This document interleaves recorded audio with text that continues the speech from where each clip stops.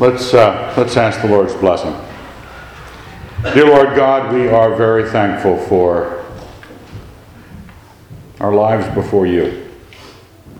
Keep us examining how greater those lives could be, how much greater those lives could be, and where the power for it comes from.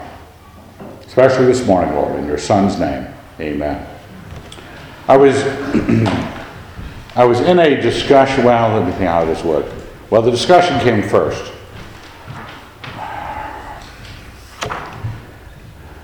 People stop by my house, even in the middle of the day. And certain people, it's usually Kenny, Greg, and Drew. Not at the same time, different times, usually in the afternoon. They say it's for the fellowship, but maybe for the cigars. And this week, Drew came over, I forget what day it was. He should have been working, but he wasn't. And we were talking about the scriptures, and he had brought up John 14. We had talked about it for a while, but I said to him, I sort of mentally filed, I said, go back and look at that when it comes time for a sermon. So I did last night, just looked at it, and then I just had to find out whether this morning I had preached on it recently. Well, lo and behold, not only had I preached, it was this year, and I had done a series at the beginning of the year, March and April, when I sort of marched my way through a lot of the John, up to John, including most of John 14. So how am I going to deal with this? Well, admitting it, confessing it. But really it was the section following what I had, right where I stopped preaching through John. There was a little section there. This is in the Last Supper scene situation. It's got high priestly prayer a couple chapters later. It's got the Lord's Supper chapter before, 2 chapters before. No, triumphal entry in 12, washing the disciples' feet, telling Judas to go away, Judas Iscariot, in chapter 13, and we get to chapter 14, which it's got some really rich, famous statements of our Lord.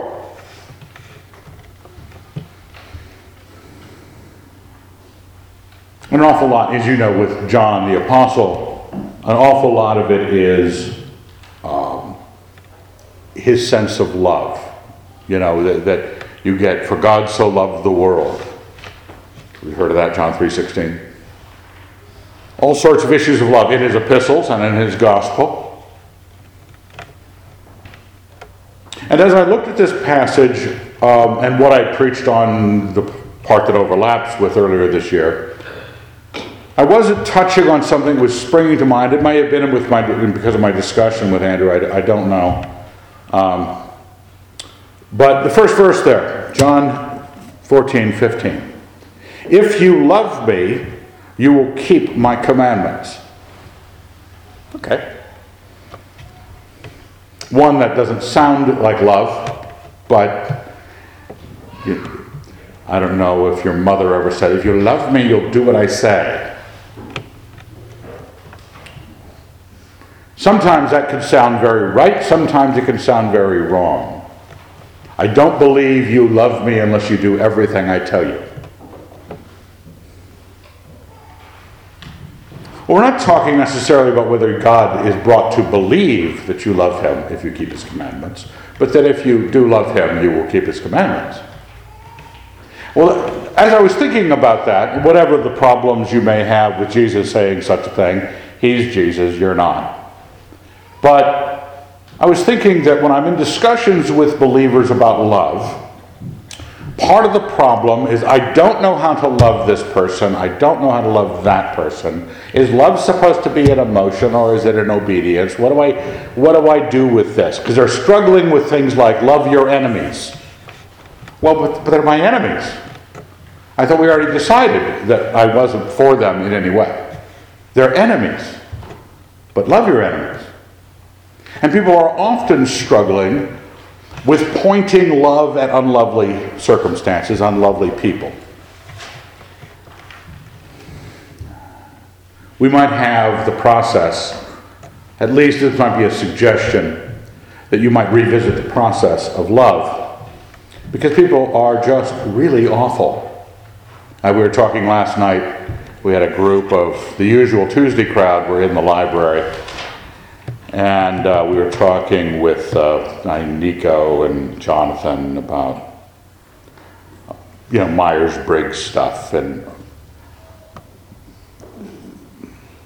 I've never taken a Myers-Briggs thing. I've been reading recently that it's all a crock. That it's all just some mom and her kid worked something out and everybody believed it. And you had people wondering, and Nico looked up what Jesus was in Myers-Briggs. And various reports on various websites claimed he was various things, probably oddly tracking with the person who owned the website. But it never says, as far as I'm aware, when you get done with the test, you are an awful person. The only person like you is Judas Iscariot and Hitler. Because most of us are, sinners. And that's the problem. We're living in a world where we're comparing notes and trying to love and trying to base our relationships on something hung so much on the failure of the other people to be adequate of that love. Because it doesn't touch your emotions unless they're lovely. You just want to punch them in the throat. When it said, if you love me, you will keep my commandments, I realize that a lot of Christians don't really stop and ask themselves if they love the Lord. They get caught up, naturally, in the testing of that love in loving their fellow man, because it does connect the two.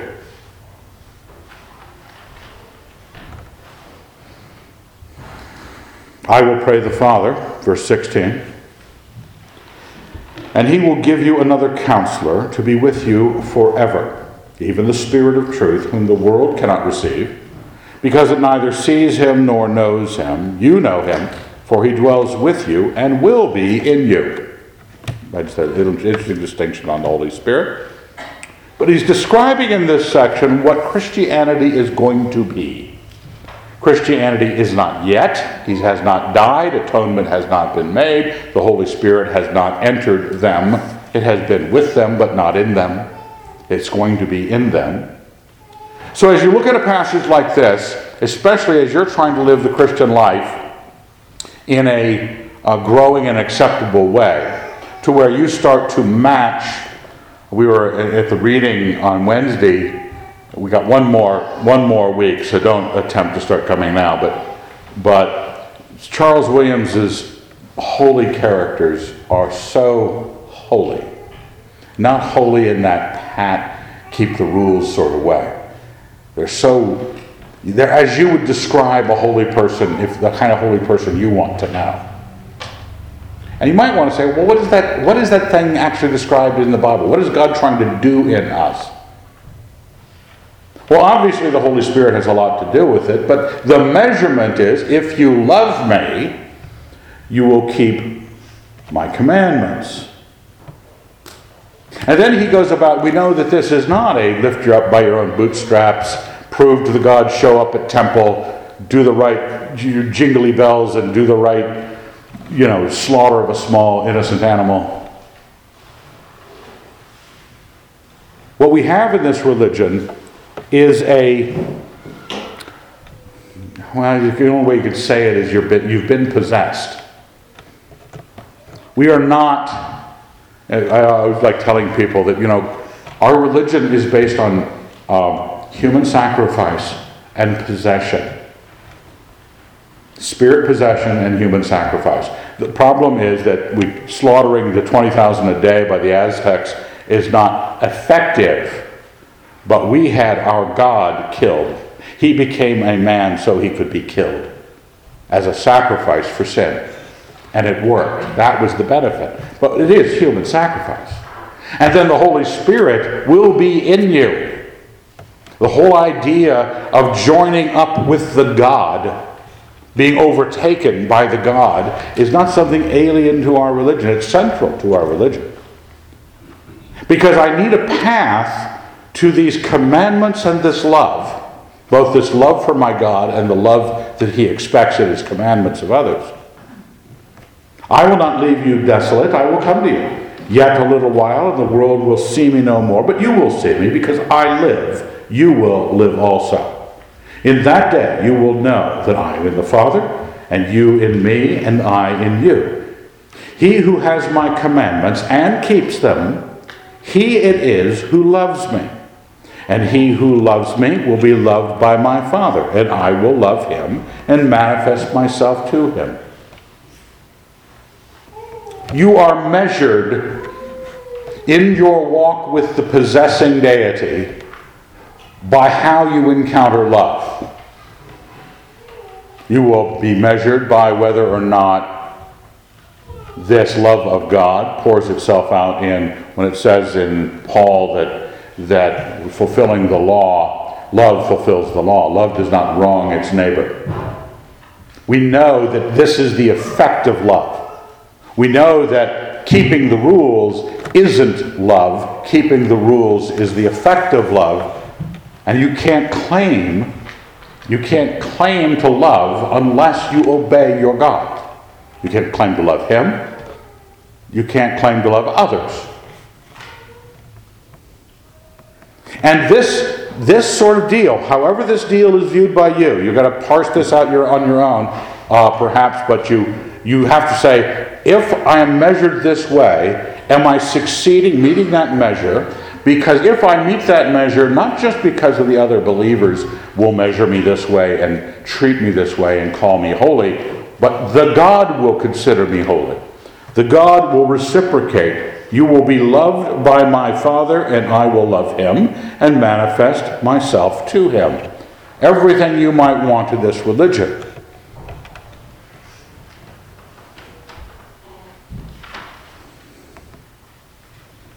Now, whenever you talk about love, everybody wants you to talk about love, and love trumps hate, and what else? All you need is love.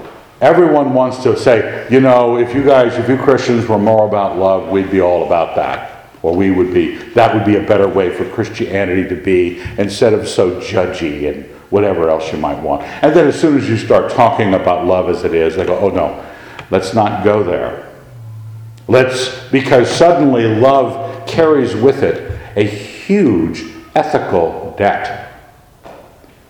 If I love God and love my neighbor, remember those, what are the two greatest commandments? Love God, love your neighbor.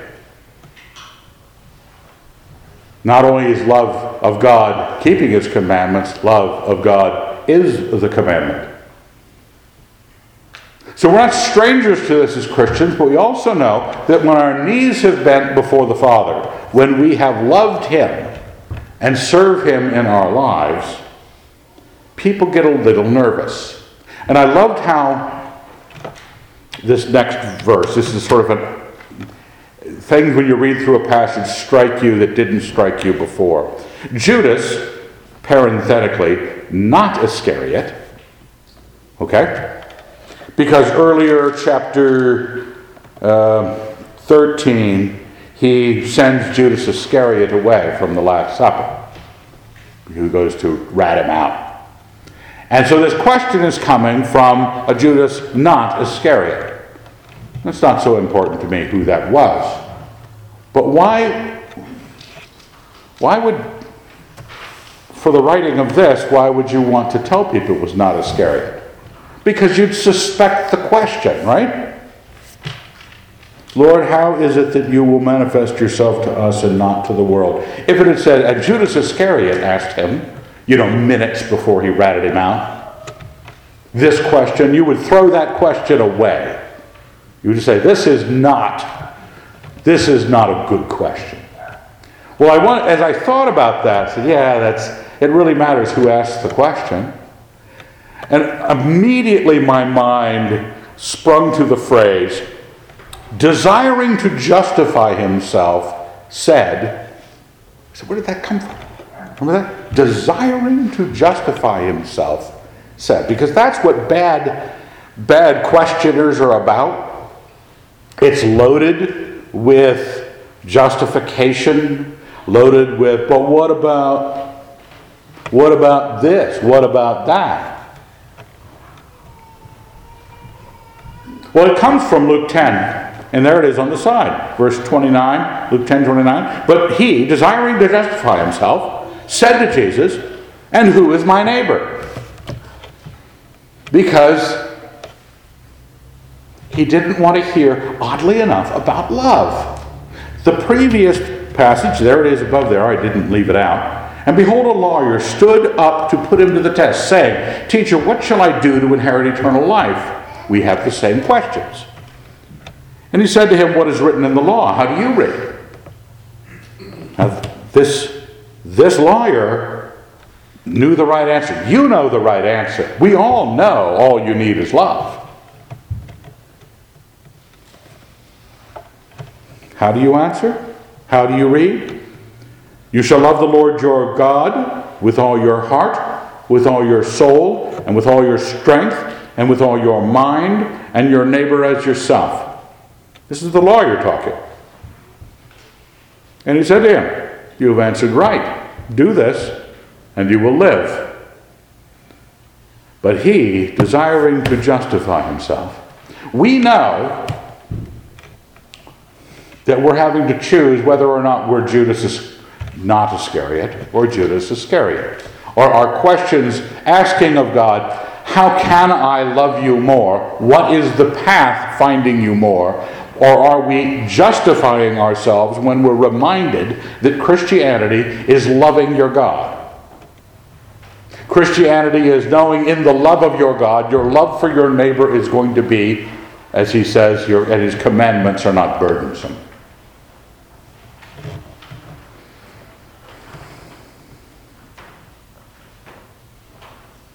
We obviously can't claim that membership, Judas Iscariot was a member of the 12 disciples, inner ring.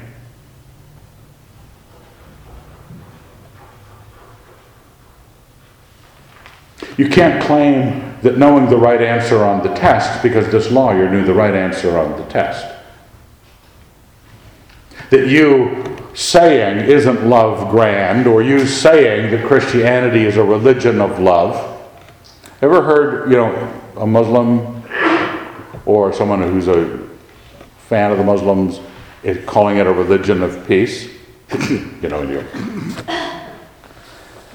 Are we like that when we claim we're a religion of love? Because the claims, we're not being read in terms of our claimed resume. This is the good stuff right here. Love the Lord your God, love your neighbor as yourself. But let's not talk about that too much, because I'm going to be getting into that mode called desiring to justify himself, said, "Who is my neighbor?"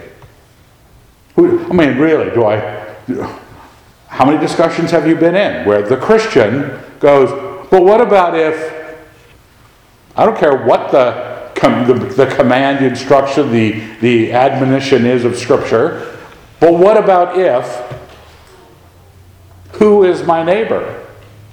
So it won't be Judas, not Iscariot.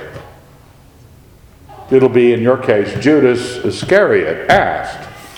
Because you are evading, running from, you might say, the task of this love. You keep his commandments. Now, you know me. I'm an antinomian. I believe the law is not the path to holiness. And it shouldn't be studied that way. But I agree with the apostle, the Christ, that love is the path to holiness. And it will successfully make holiness if it successfully loves. So we really got to find out. We really want to know. For love fulfills the law. If I love my God, if I love my neighbor, I've got it figured. Lord, how is it that you will manifest yourself to us and not to the world? Jesus answered him, if a man loves me, he will keep my word. And my Father will love him, and we will come to him and make our home with him. How is God manifest to you and not to the world? The Lord's answer? Through this love. Because if you love him and keep his word, the Lord, the Father, the Son, and the Holy Spirit will make their home with you.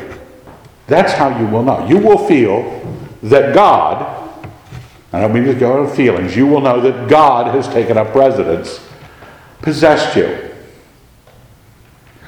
But it's not incantational. It's not walking the aisle crying a lot. It's not getting baptized. It is not doing all the sorts of things. It is loving and being changed by that love.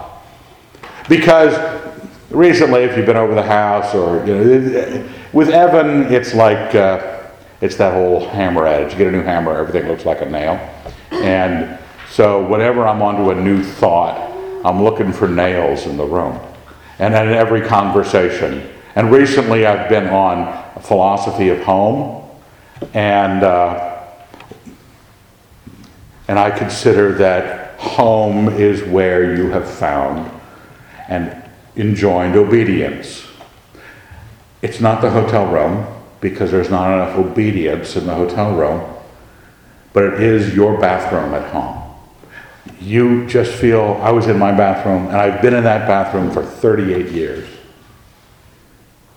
It's amazing how at ease, comfortable. It's got the same utility that every other bathroom in the nation has. And yet, because it's obedient to me and to my lovely wife, it's my home. Obedience has an awful lot to do. Has this place submitted to you? Stop and think, have you submitted to God? Because if He and the Father and the Holy Spirit are going to make their home with you, you have got to have arranged your life in obedience to make it their home. It's not home for you. You're not trying to make it so nice that you would stay with you and you're pleased with you and you're happy with the way things are. We're talking about whether God is happy with the things as they are in your life. He who does not love me does not keep my words, and the word which you hear is not mine, but the Father's who sent me.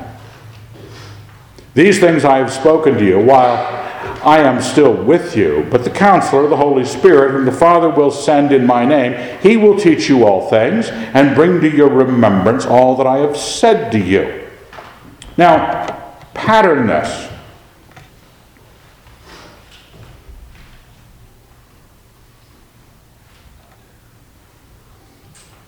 We have these things that measure our success with our God.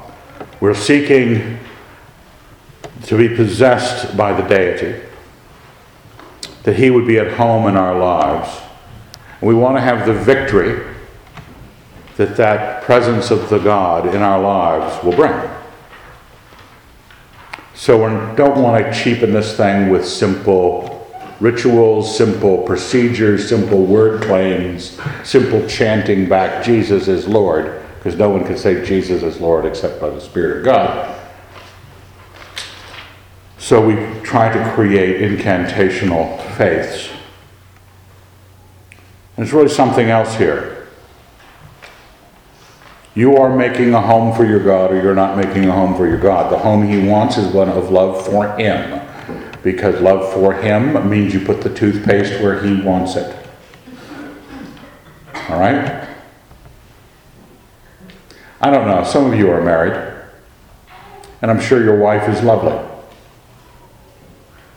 But sometimes they decide things. Like rearranging. Have you ever done that? Sometimes husbands might do that too. But they think, it's just the shop. I'm in the shop. And of course I get to rearrange where everything is in the shop. But We both live in the bathroom. The toothpaste has always got to be where the toothpaste has got to be. You know how much of this wasn't my wife. And I don't think it's fair to peck on Stephanie, who's not here. Because she rearranged my library once. But I would come on with one where I'm to blame. Doug, when he was young in high school, was under a sun lamp reading. And he thought I could get two things done. I could be under a sun lamp and read at the same time. Well, he proceeded to burn the center of his eye, blistered it both sides because he was squinting because of the sun light, and he was under there for an hour or something like that, and it just fried his eyes. Went blind. He had to bandage him up, and he had these big bandages on his eyes. So I drew some eyes on the outside of these frog-like protrusions. That was the nice part of my participation. The non-nice part was rearranging the furniture.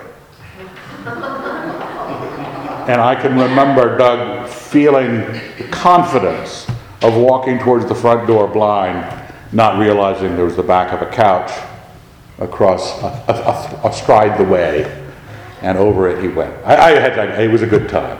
I still am not repentant. But we know what things not being in their place, things not being where the homeowner, the person who wants to know, I can walk to the bathroom in the pitch black and get there. We want home to be that. What is it God wants out of us? He wants us to measure out the home we are, the life we lead, the behavior we have treating others, to be in obedience to Him, a kindness. What is love but patient and kind?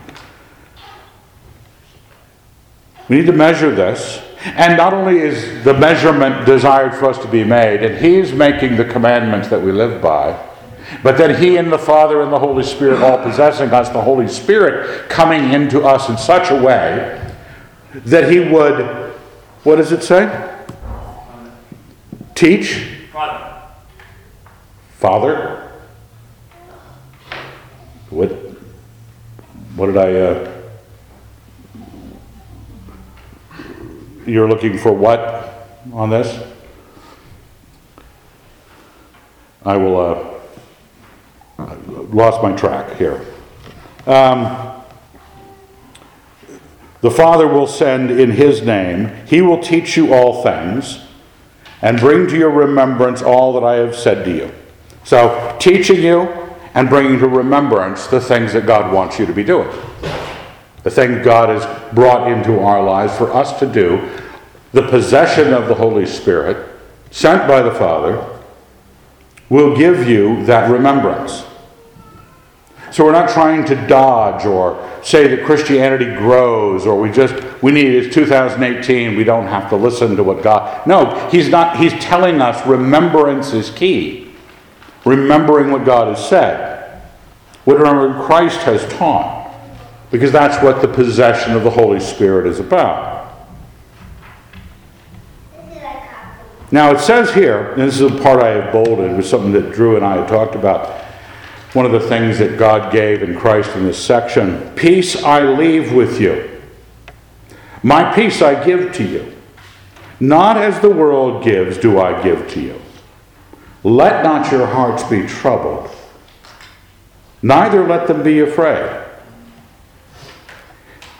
In this situation, one of the things that you admire when you read good literature that represents not a Christian who walks 6 inches off the deck and always has a Bible tract to give to somebody when they need to give them a tract and doesn't drink, or go to dances. The kind of Christian you wish you were is one at peace. Obviously, I hope you wish you were one that loves. But in this situation where you have committed yourself to be a servant of the living God because of love, And you don't have to worry about him not being lovable. Remember the non-Christian you have a hard time with? The enemy you have a hard time with? You can't turn around and go, yeah, and God, you're, perfect. How am I supposed to love you? Well, you can't love your enemies and you can't love the perfect. You've got someone to love that's perfect. You've got his commandments that naturally flow from that love. The possession of the Spirit that we know from Galatians, the fruit of the Spirit is love. And the teaching brought to remembrance of what it is I ought to be doing. This is the order of God. Now, you've heard me say before that peace is not juice, and peace is not some earthly authority deciding. I read some line in Latin that I had to go look up. It turned out, I don't know what was the line from it. It was in Charles Williams' novel on, they have made for themselves a wilderness and have called it peace. Oh yeah, everybody can have the peace if you have total control over nobody bothering you. This is not the peace as the world gives, which has to straighten out all the problems first. Some of Christian ministries who have wanted to fix everything in the world, they can't even imagine being at peace as Christians because they haven't fixed all the things in the world. But this is not as the world gives. This is in trouble, not troubled. He enjoins them, don't be troubled, neither let them be afraid. And it's not because I'm going to remove in some health and wealth sort of way all the trouble from your life. Something, be aware of this, newsflash, is going to kill you. Probably one of the habits you have. Whether it's adventure or smoking or worrying, whatever the enjoyments you have, it's killing you. And at some point, you, the great you, will be dead and will be at your funeral. All of us. Trouble is here to stay. The world is not bowing the knee to God. You are, and you in doing it, make yourself a home for God himself, and he, making his home in you, teaches you of your God, teaches you of his will, and you are given peace. Also, you heard me say to you, verse 28, I go away and I will come to you. If you loved me, you would have rejoiced, because I go to the Father, for the Father is greater than I. Well, it hangs on whether or not we love him, whether or not we trust him. Now I have told you before it takes place, so that when it does take place, you may believe. I will no longer talk much with you, for the ruler of this world is coming. Ooh, that's ominous. The ruler of this world is coming. He has no power over me.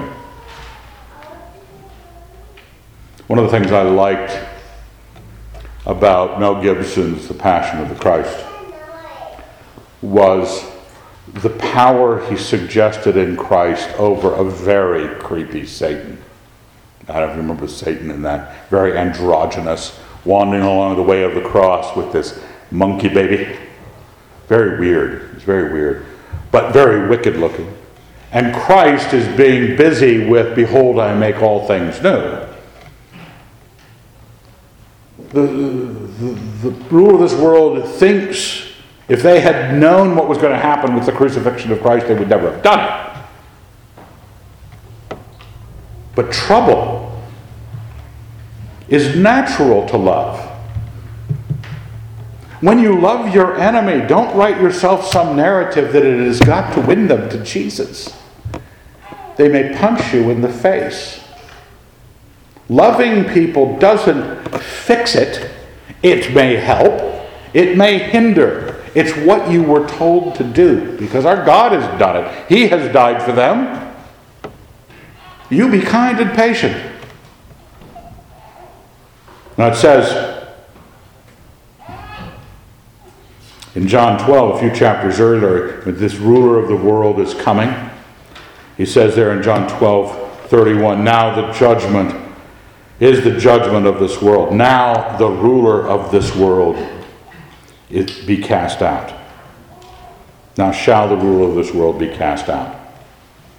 And I, when I am lifted up from the earth, will draw all men to myself. He fully expected the trouble that the wicked were going to put into was the peace, the love, the answer. The peace you get allows you to walk through circumstances unamazed, righteous, good to others.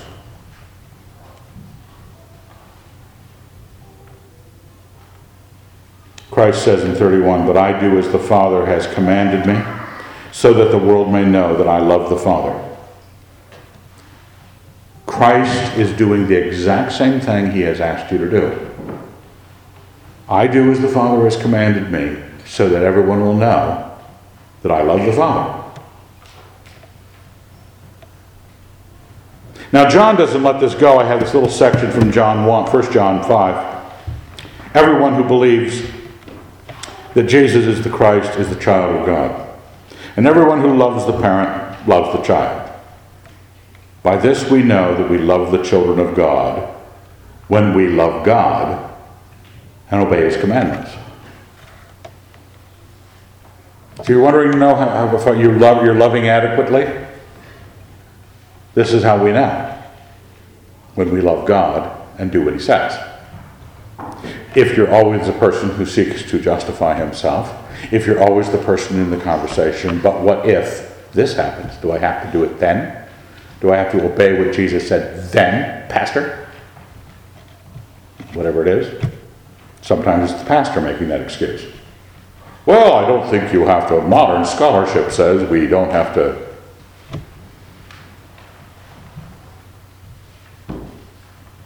For this is the love of God, that you keep his commandments. John is really a one-trick pony, okay? He keeps rewording things about this love backwards, forwards, inside, outside, Christ in you, you in Christ, Christ in God, God in Christ. For this is the love of God, that we keep his commandments. And his commandments are not burdensome. Oh man, but they are. You ever, I don't mean to disagree with Jesus, but my heavens. Have you ever made a list? It's just New Testament imperatives. What's that guy name, that basic youth conflicts guy? What's his name? Oh, yeah. Got into trouble a little bit ago. Bill Gothard. Yeah.